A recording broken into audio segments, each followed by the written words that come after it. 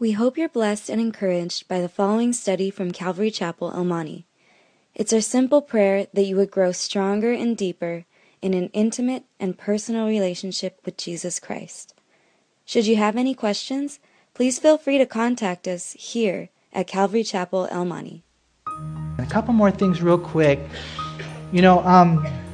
In their seats, there's a little piece of paper, and it's a prayer request. And one of the things the Lord's kind of shown us over the years and laid on our hearts is there's always those heavy prayer request situations. And, we want to pray faithfully. We believe God answers prayer. And if you're here and you or maybe one of your loved ones, maybe they have cancer or they're really sick, we want to get you that loved one on a list that we can lift up to the Lord. Or maybe you're here and your spouse is not saved. We're putting together a list and we want to faithfully bring your spouse to the Lord. Or maybe you're here and you're having problems in your marriage. A lot of times what we find is that those marriages, sometimes even physically separated, we want to pray for your marriages. And so, a few things the Lord kind of laid on my heart as far as you see these situations and it's just heartbreaking. And, in Genesis chapter 32, Jacob wrestled with God and he prevailed in prayer. And so we want to wrestle for you if you're sick, or maybe your marriage is hurting, or maybe you find yourself where your loved one doesn't know the Lord. It could be a spouse or maybe even a parent or a child. And we just want to put them on the list, and lift you up to the Lord. And so if you could, there's those prayer request things in the seats, and you can put it in the agape box or give it to the usher, and we'll really, really pray for you. But if you have a Bible today, let's open up to the book of Titus.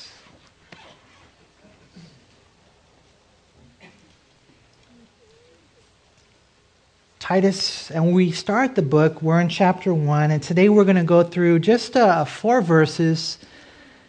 As we start this, it's a little book, but man, it's really a book that can change your life.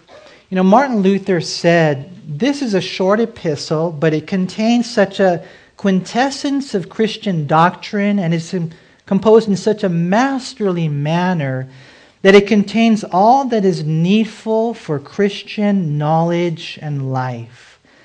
This book right here can really do a work. When we come to church service, we want the Lord to touch us. We want Him to teach us. We want Him to bring salvation. We want Him to bring transformation. I want to be a better husband. I want to be a better dad. I want to be a better son, friend, servant of God. And the way that those things happen is God, by His Holy Spirit, will take His word and He'll plant it in my heart. It's a seed. And as I learn, then I learn His will for my life. And it's so cool. Things then begin to change. We're going to study this book for the next 7 weeks, Lord willing. And it's jam-packed with powerful truths that can transform us as God's people. The book of Titus is categorized as a pastoral letter. It was written about the same time as 1 Timothy, or maybe a little after, but more than likely probably around 64 AD. As you go through Titus, you're going to see some similarities to 1 Timothy. And here we're going to see he instructs his young protege Titus not only as a pastor, but we're going to see as a pastor's pastor.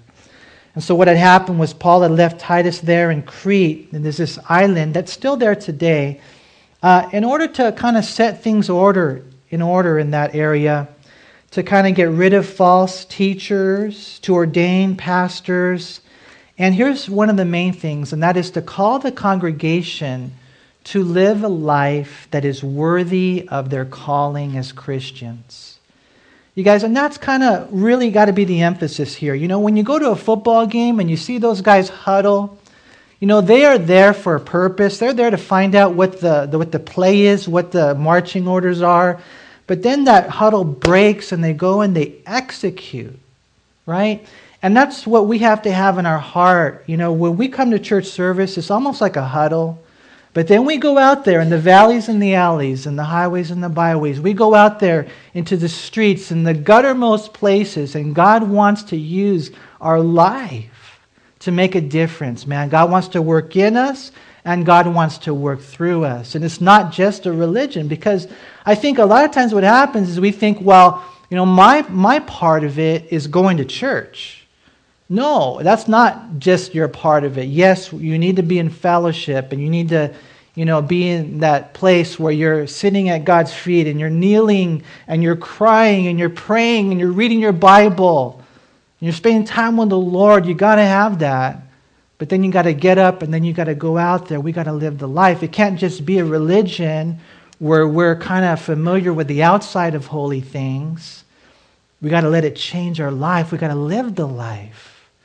Even yesterday, every once in a while I'll get a little victory here and there. I was on my way home yesterday, and, I thought to myself, after here studying, I said, I'm going to go home, and I got in my truck, and I said, I'm going to listen to a Bible study. And that's a good thing. But then another thought came into my mind, and the other thought was, well, why don't you call your dad? And for a lot of times for Christians, we're thinking, no, well, the good thing that God wants me to do is to listen to the Bible study. Well, maybe. But for a lot of us here, I think maybe He would rather have you call your dad. Right? Because one is kind of like a religious thing, and it's cool, and God will use it. That's fine. It's between you and the Lord. But the other thing is like reality, life, people. And so, by God's grace, I got on the phone. I called my dad. I did it illegally. No, I'm just joking. I didn't. But I have one of those things, where I can talk into, man. And I had just a wonderful conversation with my dad. And that's what Titus does. That's what this book is really all about. It's not just about believing. It's about behaving. It's not just a creed. It's a conduct. It's a life that God wants us to live. And it's going to be cool going through the book. We're going to see God wants to change us. Paul left Titus there to set things in order, even though Crete was a tough place to minister. We're going to see as we go through this letter that the people of Crete, they were lazy and they were liars. They had a bad reputation, man. And a lot of people think, well, maybe Titus was getting discouraged, because of that. But you know what? It doesn't matter what your background is. It doesn't matter, man. God can do such a wonderful work in and through your life. And that's probably one of the testimonies of Calvary Chapel. God can take this guy over here who did LSD, who doesn't even think he has a brain, and God can raise him up and use him as a pastor to save people. God can take this guy over here, who's got shot, he's left for dead, he's sleeping in the gutter. This guy over here, he doesn't even know how to read. And now he's raised up to teach the Bible. See, it doesn't matter what your background is. God can do a great work because it's not you, it's Him. And here we had these people that were lazy, people that were liars. But God was going to do a great work there in Crete. As far as how the church started, we don't know. We're not sure. We know that, the Cretans were present on the day of Pentecost, according to Acts chapter 2, verse 11. And so it is possible that some were saved on that glorious day of Pentecost, and then they took the gospel back to their homeland. We also know that Paul was shipwrecked on the island of Crete, according to Acts 27, verse 7. We know he wasn't there long, and there's no mention of him ministering at that time. But somewhere along the line, God planted a church right there in the island of Crete, and Paul somehow became a part of it. He must have been used by God to impact the church in a great way, eventually visiting the island there and leaving Titus to set things in order. So obviously God used him and gave him that element of spiritual authority. In case you're wondering, the island of Crete is still around today. It's one of the largest and most populous of the Greek islands. I read one place it said it's the fourth largest island in the Mediterranean Sea. 3,219 square miles with a population of 623,000 people. They say 97% of them are Greek Orthodox. I think we have a picture of the island of Crete. I'm not sure. And so that's modern day Crete. Doesn't that look beautiful? It looks really nice. I think we should go there and and study the book of Titus. I think that would be cool. And then we have another picture here that gives you kind of like the range of Titus ministry. Do we have one more? Yeah. And there you can kind of see the island. There's Italy, and it's a big island right there. But then it's magnified. According to tradition, Titus was the pastor of that church right there in Gortyna. And it's from there that he would send out and go to the other churches in the island. And we're going to see set things in order, get rid of false teachers, and ordain elders in every city. But let's look at the book. It says in verse 1, Paul, a bondservant of God and apostle of Jesus Christ, according to the faith of God's elect and the acknowledgement of the truth which accords with godliness, in hope of eternal life, which God, who cannot lie, promised before time began, but has in due time manifested his word through preaching, which was committed to me according to the commandment of God our Savior, to Titus, a true son in our common faith. Grace, mercy, and peace from God the Father and the Lord Jesus Christ, our Savior. Kind of a long opening, salutation. We see in verses 1 through 3 the writer of the letter and a little bit about him. And then we see in verse 4 the recipient of the letter. The writer of the letter is Paul. And I love the way he identifies himself. Notice there again in verse 1, a bondservant of God and an apostle of Jesus Christ. The Greek word translated bondservant is the word doulos, and it refers to a slave. Paul considered himself a slave, one who had surrendered his will, abandoned his will to his master. You know, nowadays here in America, slavery is illegal, and rightly so. I don't think, men should be slaves of men. But men should be slaves of God. That's why God used Paul in such a great way, because he knew who he was. I'm not a guy who picks and chooses. I'm not a guy who lives to get my will done, not what I want. When we get things right and we really want to see the Lord use us and work in us and then through us, it has to be nothing less than becoming a bondservant of God. If you go back to Exodus 19, if you go back to Deuteronomy, what you find is there we have the history of a bondservant. And Exodus 21, Deuteronomy 15. And there you find that when the Jewish man served for 7 years, after 7 years he could go free and he could do whatever he wanted. But there was an option at that point. According to the law, Exodus 21, Deuteronomy 15, if he wanted to, he could make a decision. He says, I don't want to go out there and do my own thing. I don't want to go out there and do my own will. I choose rather to be a bondservant to my master. I love him. I love my family. And if he made that choice, then they would take him and then they would take him to the doorpost and they would pierce his ear and he would become a bondservant forever. And all of us, we all come to that crossroads in our life. You want to. God, is giving you the freedom. I like what one person said. God is responsible for the fact of freedom. Not the acts of freedom, but the fact of freedom. God has given you a free will. You can go out and you can do whatever you want. And you're free and you go out and a lot of people do whatever they want. But if you want to, you can take that will and you can surrender it to the Lord. And you can say, Lord, it's no longer I who live, but Christ lives in me.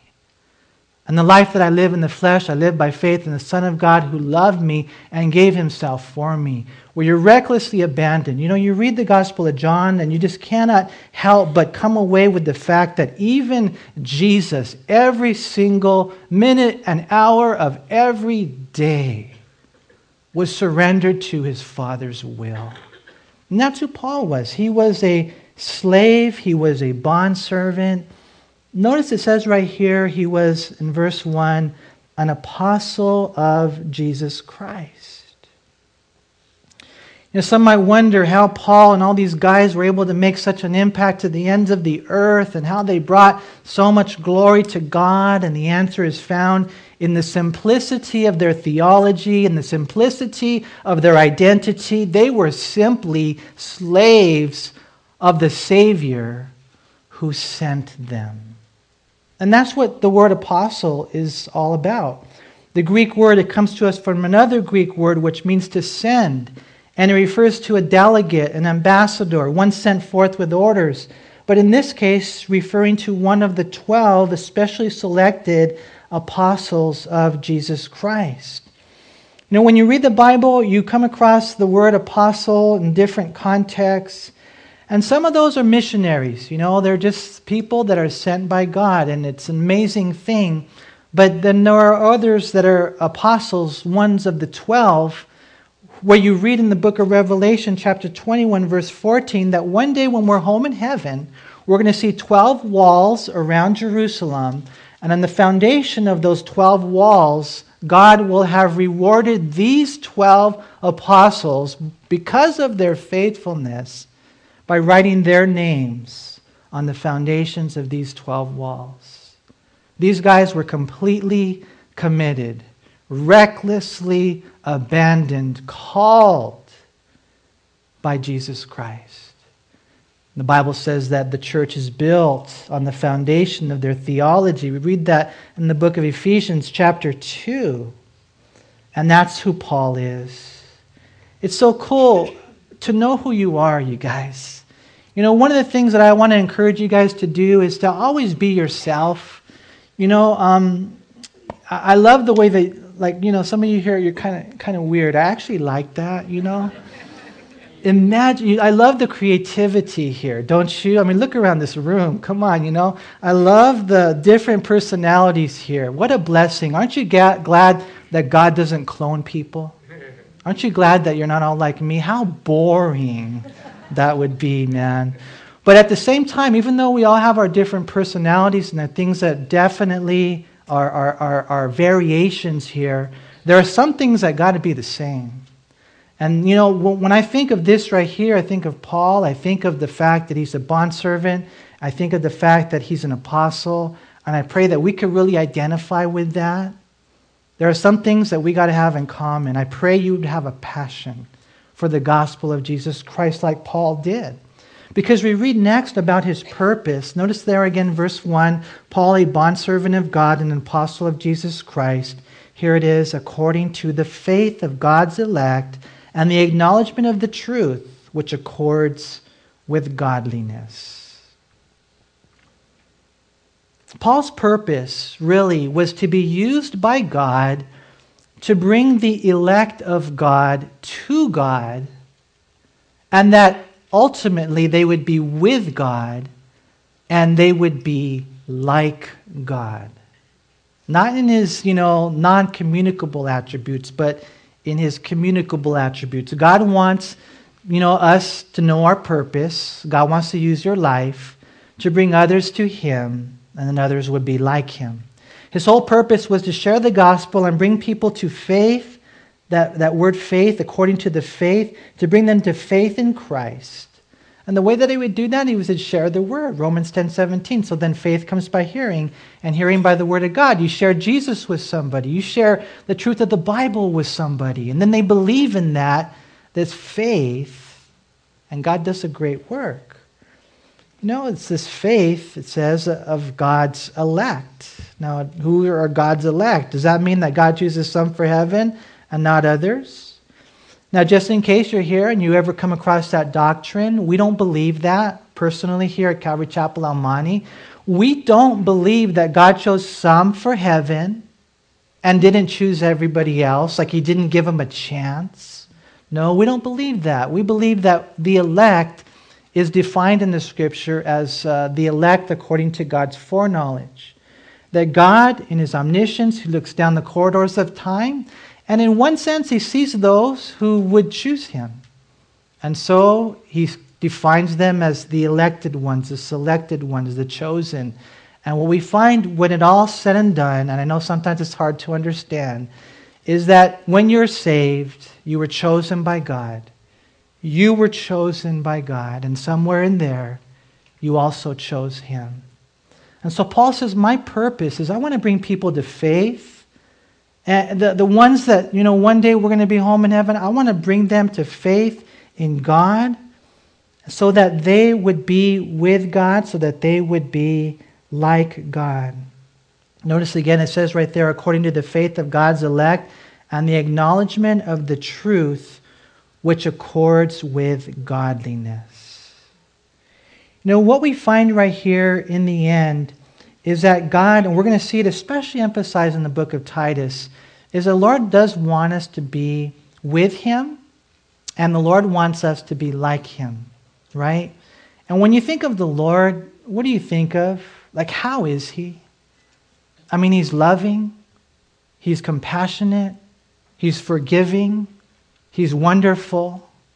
When the sinner would come to him, would Jesus get all upset, with the prostitute? No, he loved her. And this one over here, I read a story about a car that got stolen. And it got stolen, of course, in California, LA area. And they just sent out this radio thing, the news, all around the country in order to recover this, car, to find out who stole it.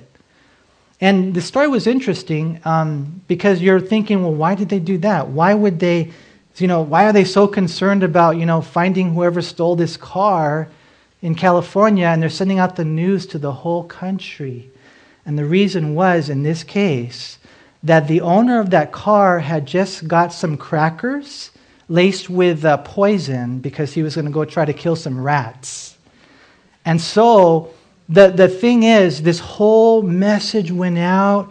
It wasn't because they were trying to find some criminal. It's because they were trying to save someone's life. And that's the way it is with the gospel. People are out there and they're sinners. And I think sometimes we as Christians, we're like, you're so bad and you're so bad and you're so bad and you're a criminal. And God's saying that's not the reason for this message that's going out. It's because people are dying and God has compassion for them. That's why. And when you have that heart, I think of compassion, and you become like Jesus. See, that's where God wants to move us to. God loves you, God wants to work in you, and God wants to work through you. God wants to work through you to make people to be with him, and God wants to use your life, not hammering people, but loving people so that they can eventually be even like the Lord. It's so cool. That's what we find right here. Paul, he knew his purpose. And Paul, he knew the promise. Look there in verse 2. In hope of eternal life, which God, who cannot lie, promised before time began.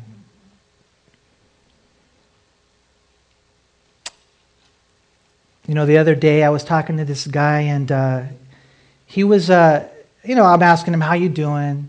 And he said, I'm doing okay. How you doing? And I told him, you know what? I'm breaking down, bro.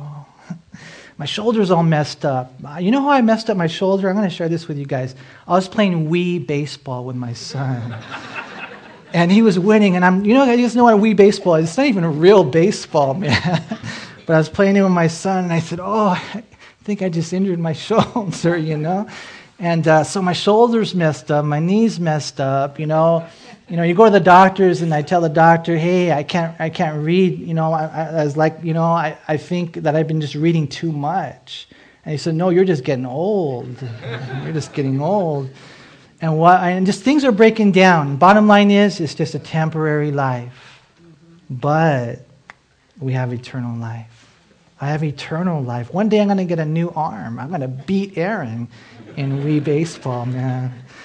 This is a hope, he says there in verse 2, in hope of eternal life. Now, when the Bible speaks of hope, it's not like cross my fingers, I hope it happens. No, it's a certainty about the future. This is a slam dunk. It's not a question mark, it's an exclamation point.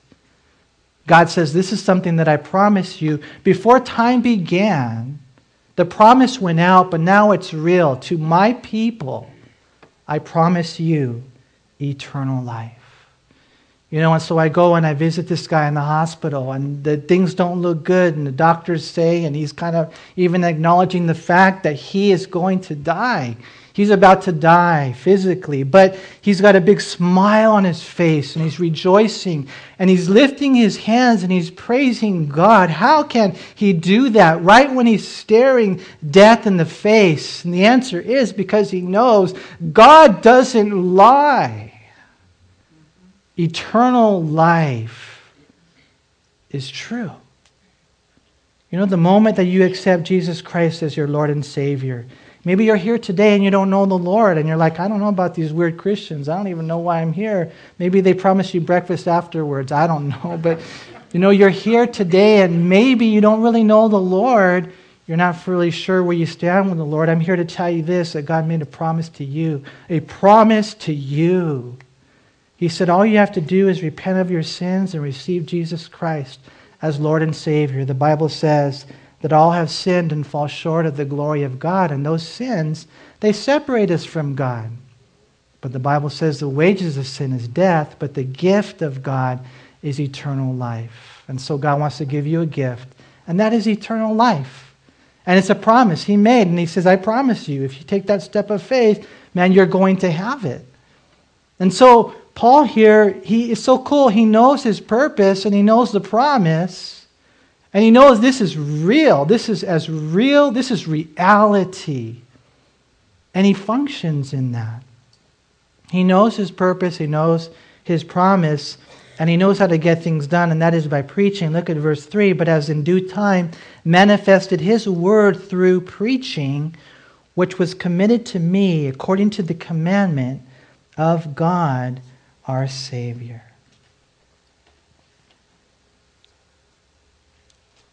The promise before time is now revealed in time, and we do the reaching by doing the preaching of God's Word. And that's so cool, you guys, just to know the responsibility that we have as a church. And, I pray, for me it's hard, to do topical messages. Because then it's like up to me, okay, what are you going to teach? I love just teaching through the Bible, just teaching God's Word, preaching God's love, sharing God's message. Because what ends up happening is God begins to do a work in lives. God begins to do a work in marriages. God begins to stir people up to go out and do ministry, to rise up and, make those changes. Man, the chains are broken. God does a wonderful work in the preaching of His Word. That's why He told Timothy in 2 Timothy chapter 4, I charge you before God and the elect angels, before the Lord Jesus Christ at His coming and His appearing, preach the Word.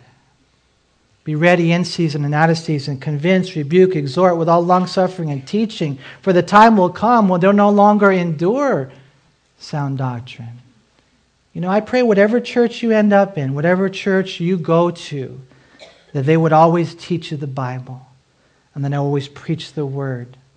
Because that's what He's chosen to do, to reveal His message to the people. We read that there again in verse 3, but has in due time, God's perfect time, manifested His Word or revealed His message. How?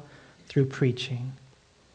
And so one day maybe you go out and you start a church and you get tempted to do whatever it is, all the other things that the rest of the churches are doing. You get caught up in just nothing but videos or nothing but skits or nothing but social programs or whatever it is that's popular, whatever the fad is of the day. A lot of times there's experiences going on and people are running around, and they think it's God, and it's not really God, because when God is moving and when God does a work and when God establishes church order, there's the preaching of His Word. And it may not draw the crowds as fast, and the church may not get as big, but it will get deep. Why? Because you're just preaching the Word. Because God's Word is a living Word. God's Word is a working Word. And as you get this Bible sown in your heart, it'll bring forth fruit. See, and Paul, just in the very get-go, as he's just saying, the salutation, it's so cool how he shares his purpose. He shares God's promise. And he shares the importance of preaching. And for us, it's a pastoral letter. It's a church letter. It's important for us to really know these things. In due time, God manifests His word. And I love what Paul said. He said, you know what? It's not because I'm worthy and it's not because I'm able, but God committed this responsibility to me according to the commandment of God our Savior. And that's all it is. It's a calling on your life. Many of you here are called to preach the word. And some of us, we do it from a pulpit. You might have some type of platform or maybe a class God's called you to teach, or maybe you'll be a missionary. I don't know what the situation is going to be for your life.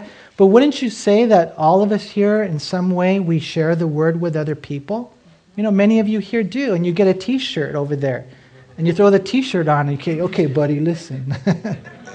It's so cool. I wear the t-shirt, and a lot of times, man, people end up talking to me afterwards. A lot of times people get mad at me. I have a sign in my yard, and it's a big sign, for Christmas time. It says, "Celebrate Jesus." And the word Jesus is real big, the true reason for the season. And so people are coming up the street, and they're like looking at it, and they're like, oh, I don't like this guy. I've even had times where they come in and they knock the sign down, right? Doesn't matter. Just put it back up. Say, hey, man, we will preach Jesus Christ. We will preach the word. And even though sometimes you're like, Lord, is anything happening? You know what? Things are happening. A lot of you here, some of you here, it's just so beautiful to see the way the Lord is working in your life. It's so beautiful to see the good works that you're doing. And I just get blown away. And you're thinking, well, they would go to Calvary Chapel, they would go to Chuck or Raul or some of these guys, and they would say, man, how do you do it? Churches are shrinking, and the church that you're pastoring is growing. So they come and they send people from USC, to study this. How do you do it? And Pastor Chuck just says, teach the word. You simply teach the word simply.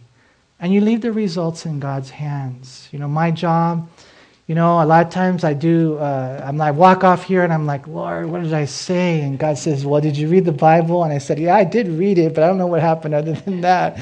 And God says, you just scatter the word. Scatter the word. Some hearts here, they're open. And when that word falls on good ground, God brings forth good fruit. And so it kind of takes the pressure off. Of course, we pray, and we want to do it with love. But I pray for you guys. I pray you would know the love of God. I pray you would know the power of God. I pray you would know that it doesn't matter the struggles that you're going through. God wants to work in you, and God wants to work through you. You also got to know that the enemy's coming against you. The enemy's lying to you. Wherever God works, of course the enemy's going to try to stop that work. He's going to counter that work. But you hold strong. You keep coming. You keep staying open to the Lord. We're not perfect, but we're proper. We're not who we want to be, but we're not who we used to be. God is working in your life. This is God's church. This is God's Bible. His Spirit, the Bible says we are His workmanship, created in Christ Jesus for good works. You're not alone. Sometimes we feel alone, but you're not alone. God is with you, and God is doing a wonderful work. And I love the way that Paul here, he just lays it all out so simple for us. I'm a slave. I'm a sent slave. And my purpose is to be used by God somehow, some way to bring people to Him and to make people like Him. All of this is founded on a promise that He said, I will give them eternal life. And this eternal life is not just a quantity of life, it's a quality of life. In John chapter 17, Jesus said, and this is eternal life, that they may know you. See, we know the Lord, man. We have a personal relationship with Him. And we walk with Him, and we talk with Him. And He said, I will never leave you nor forsake you. You see? And I just pray you guys, we would know that this is not a religion. It really is a relationship. And you guys, you listen to Him, and He will lead your life. It's so cool when you walk with the Lord and you understand all these things. And so Paul knew his responsibility. And sometimes people say, well, I don't, you get to do the preaching, and all I'm over here is doing whatever the side job is.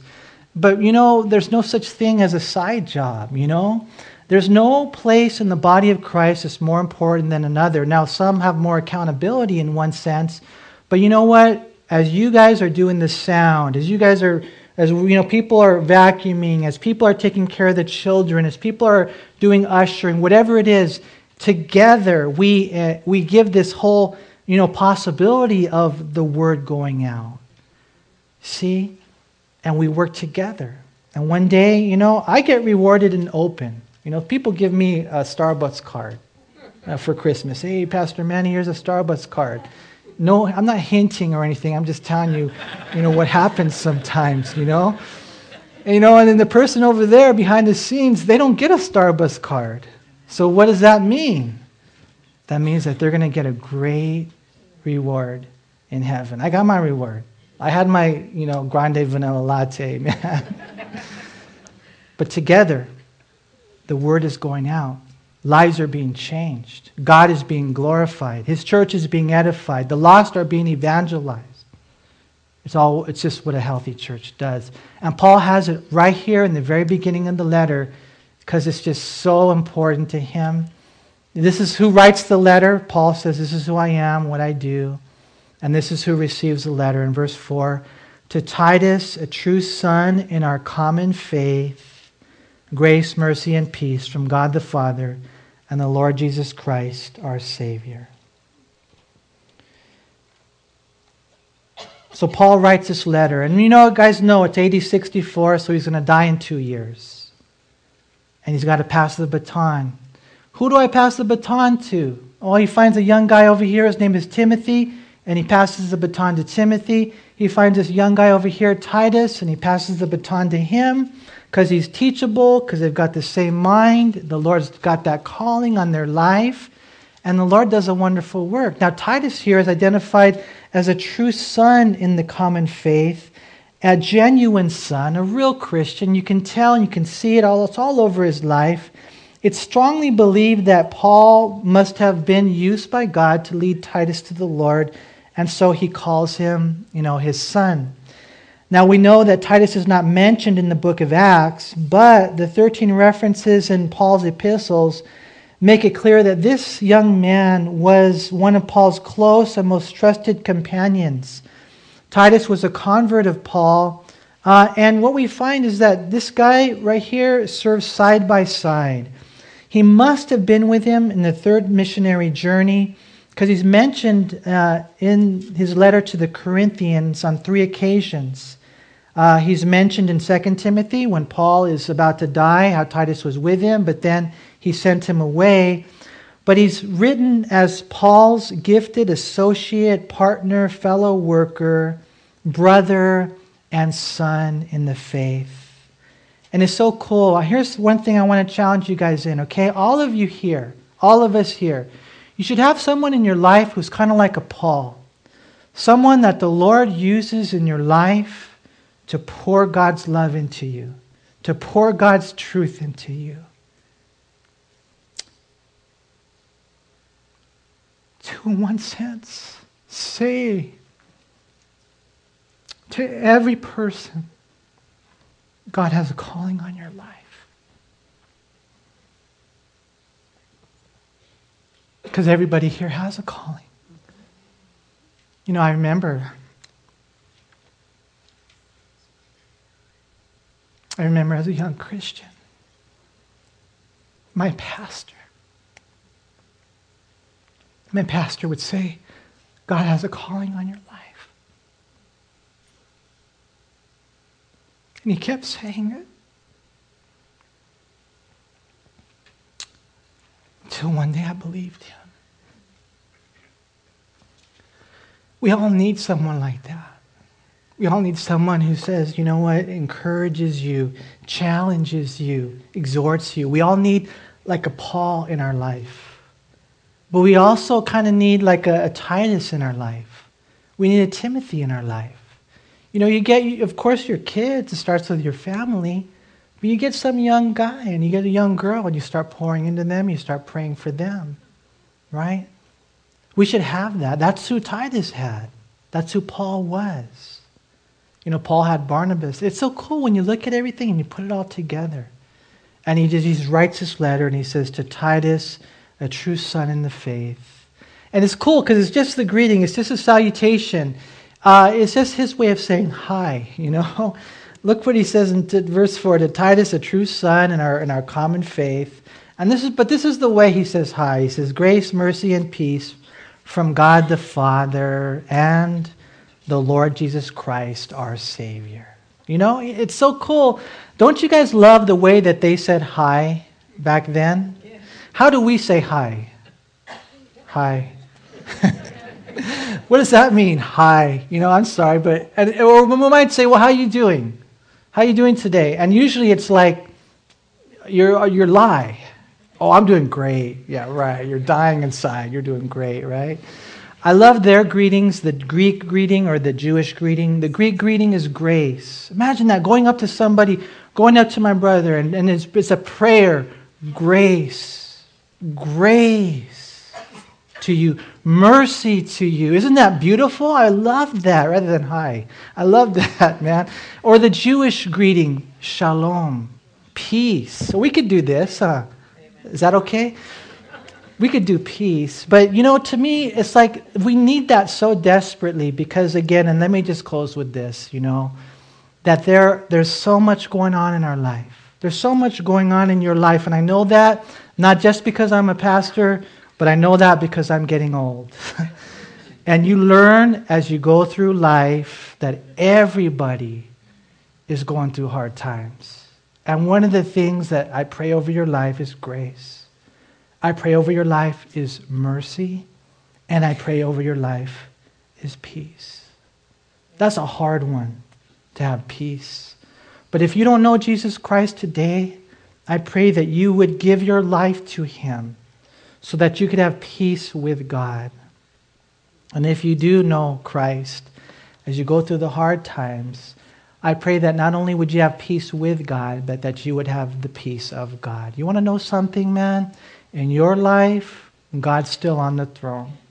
God still loves you. God still has great plans and purposes for you. And as you fix your eyes on the Lord, here's the thing. When you get your eyes on that person over there, here's my promise. You're not going to have peace. Get your eyes off that person. When you get your eyes on this situation or these circumstances, I promise you, you're going to go up and down and all around. You're not going to have peace. But when you and I get our eyes on Jesus Christ, Isaiah 26, verse 3, you will keep him in perfect peace, whose mind is stayed on you because he trusts you. I pray we would have that. He's God. He's our Savior. He's awesome. He loves us. He wants to work in us, and He wants to work through us. And so as we start this new year, man, I pray for a new fire. I pray for a new work in all of our lives. Let's pray. Lord, we thank You so much for loving us, Lord, for just allowing us to be here today. Father, as we see Paul, what a great work You did in his life. You get all the glory, Lord, as he was a slave, as he was sent. I pray we would be the same, we would do the same. Thank You for His purpose, Lord, revealed here. Your purpose to bring people to You, to make people like You. Thank You for the promise of eternal life, a quantity and quality of life. Knowing You, Lord, thank You for making it so simple. You just want us to teach the Bible and to live the Bible, to preach. Lord, I pray that we would know that, Lord, and that we as a church would be pleasing in Your sight, Lord. Thank You for the Pauls that are here. Thank You for the Tituses that are here.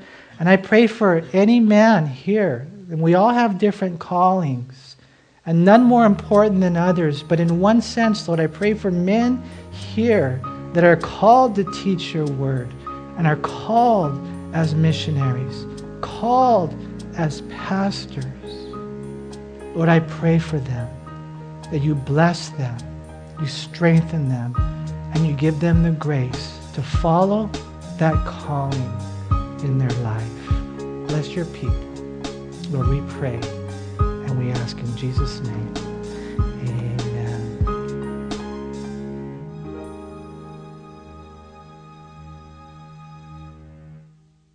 We hope you were encouraged by this study. If you have any questions, please call us at Calvary Chapel El Monte at area code 626-454-3414. Remember that Jesus loves you.